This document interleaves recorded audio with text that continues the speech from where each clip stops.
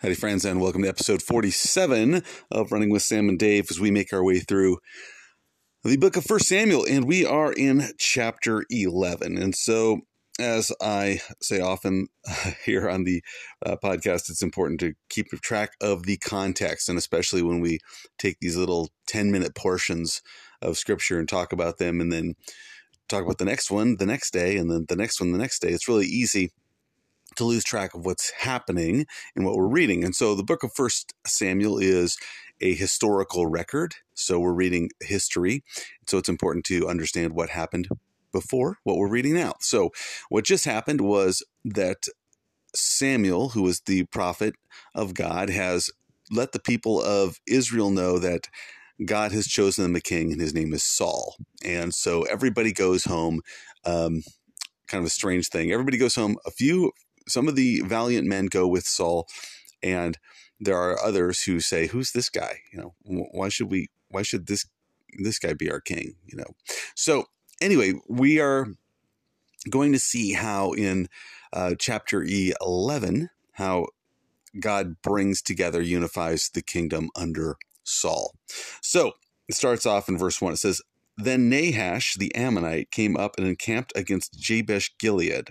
And all the men of Jabesh said to Nahash, 'Make a covenant with us, and we will serve you.'" So there's this guy named Nahash. His name means snake or serpent. And so oftentimes people will read this and draw parallels to Satan. And I think there's validity to that. I think it's an interesting way of reading it, to see it as a picture of a spiritual reality. And so here we have Nahash coming up against these men of Jabesh Gilead, and when he comes out against them, they go out to him and say, "Make a covenant with us, and we will serve you." So what it appears is happening here is that this guy Nahash has come and is surrounded or putting under siege the people of Jabesh Gilead, which was a military tactic used in ancient times, and that was to encircle a city, surround them. If it was a walled city, you just stay outside the city until they eat all their food and drink all their water, and then when they are in a weakened state, they'll surrender. And it was such a feared thing in Roman times, especially, that there were cities that just, when they came under siege, they would just surrender because the siege was worse than the war. So anyway, here we have these men coming out, and they're saying, "Make a covenant with us, and we'll serve you."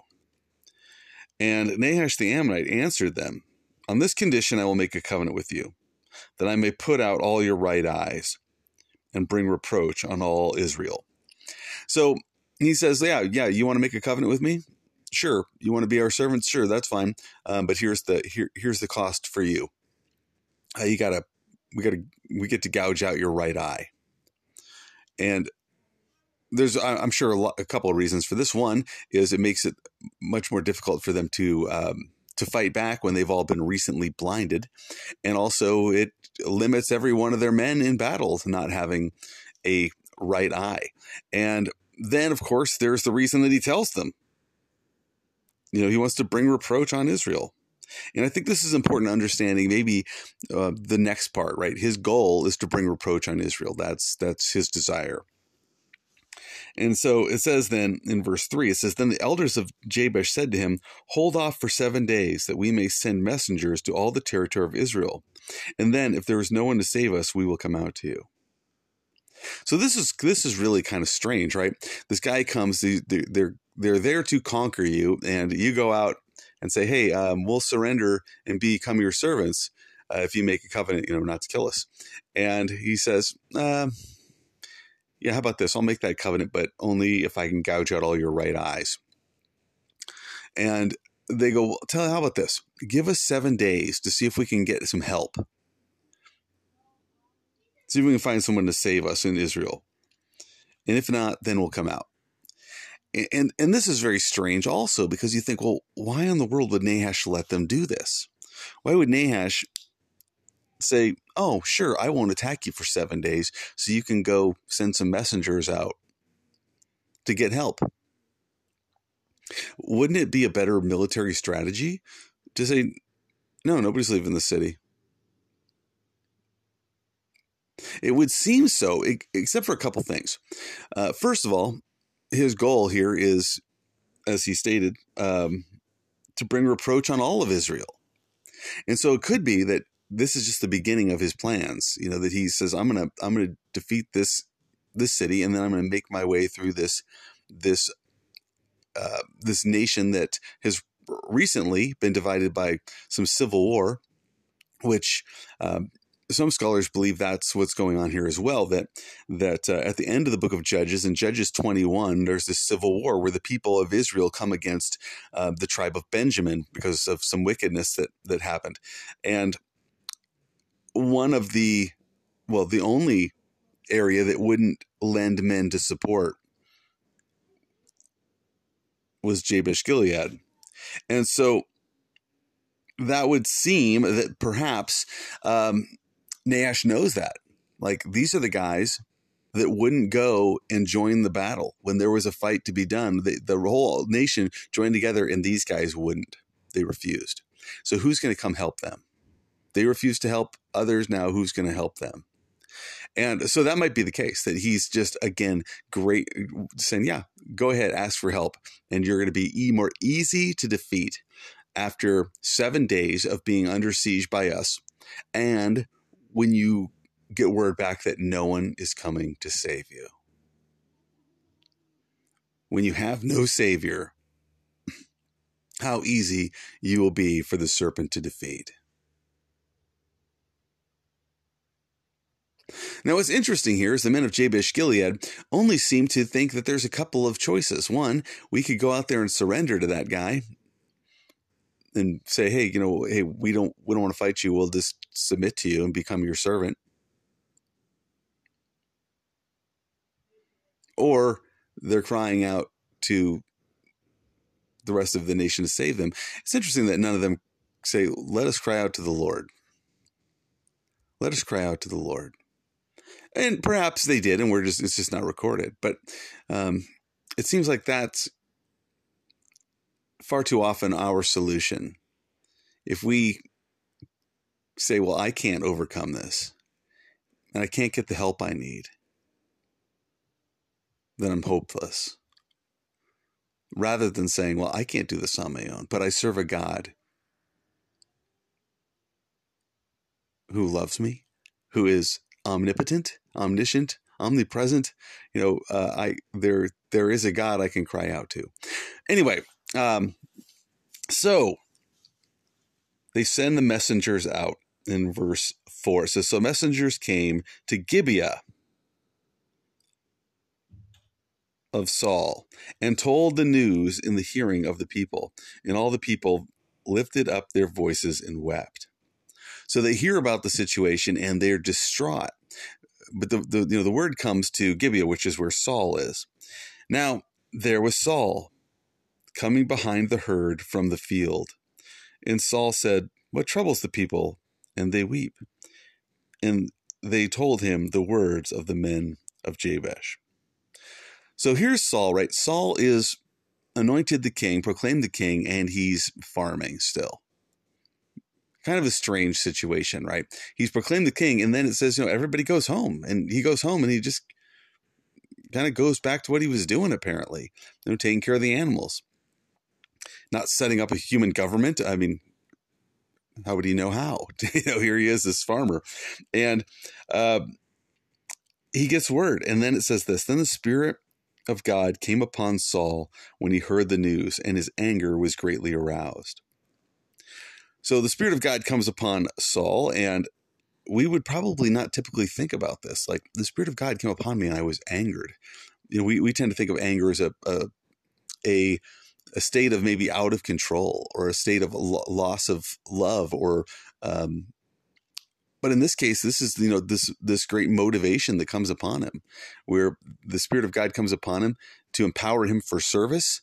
He's angered about what's happening. He has these are God's people. They're being threatened.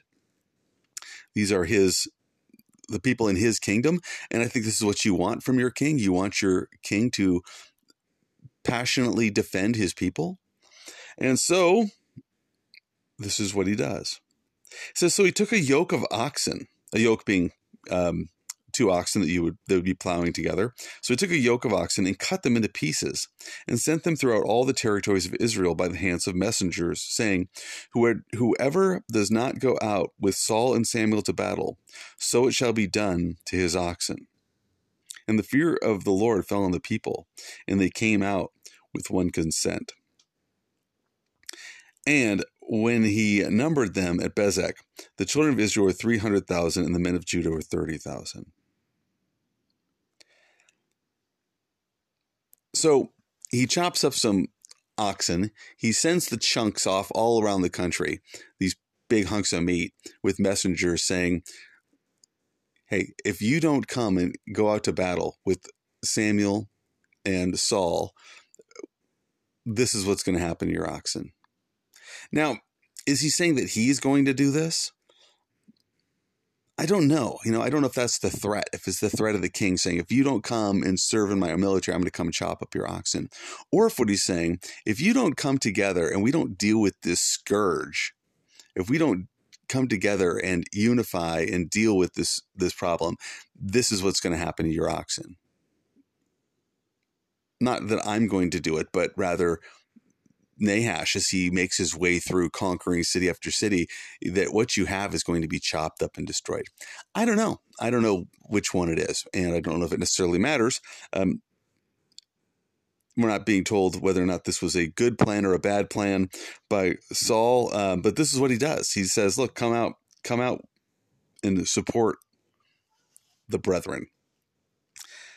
And so it says, and they said to the messengers who came, thus you shall say to the men of Jabesh Gilead, tomorrow, by the time the sun is hot, you shall have help.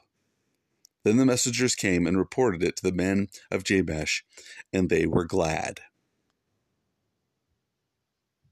Therefore the men of Jabesh said, tomorrow we will come out to you. Now they're talking to Nahash. Tomorrow we'll come out, and you may do to us whatever seems good to you. Which is kind of clever, because it sounds like we're coming out to surrender. But they're not coming out to surrender at all. They know they've got salvation on its way. And even though it's not there yet, even though they have not seen it or experienced it, they're glad because they know that this greater salvation is coming. And what a great reminder that is to me and to you as Christian people, where we've been saved, right? We've been saved from the power of sin. We don't have to be ruled by sin anymore. That's Romans 6. We've been saved from the penalty of sin. The penalty we're due for our, God's wrath for the sin we've committed. And that's Romans chapter 5. We are free from the preoccupation of sin. In other words, being hung up on, have I done enough good? Am I good enough? No, it's not based on that anymore. And that's Romans chapter 7. But what we are not saved yet from is the very presence of sin and the presence of struggle and the presence of difficulty. And there are those days, those days where you're hurting, whether it's physical, spiritually, emotionally, whatever, where you're hurting and you're just going, Lord, I long for the day where this too is gone, where I'm free from this. But the thing is, though, we have a hope of that. We know that day is coming, that even greater salvation, that the promise of eternal life with Christ.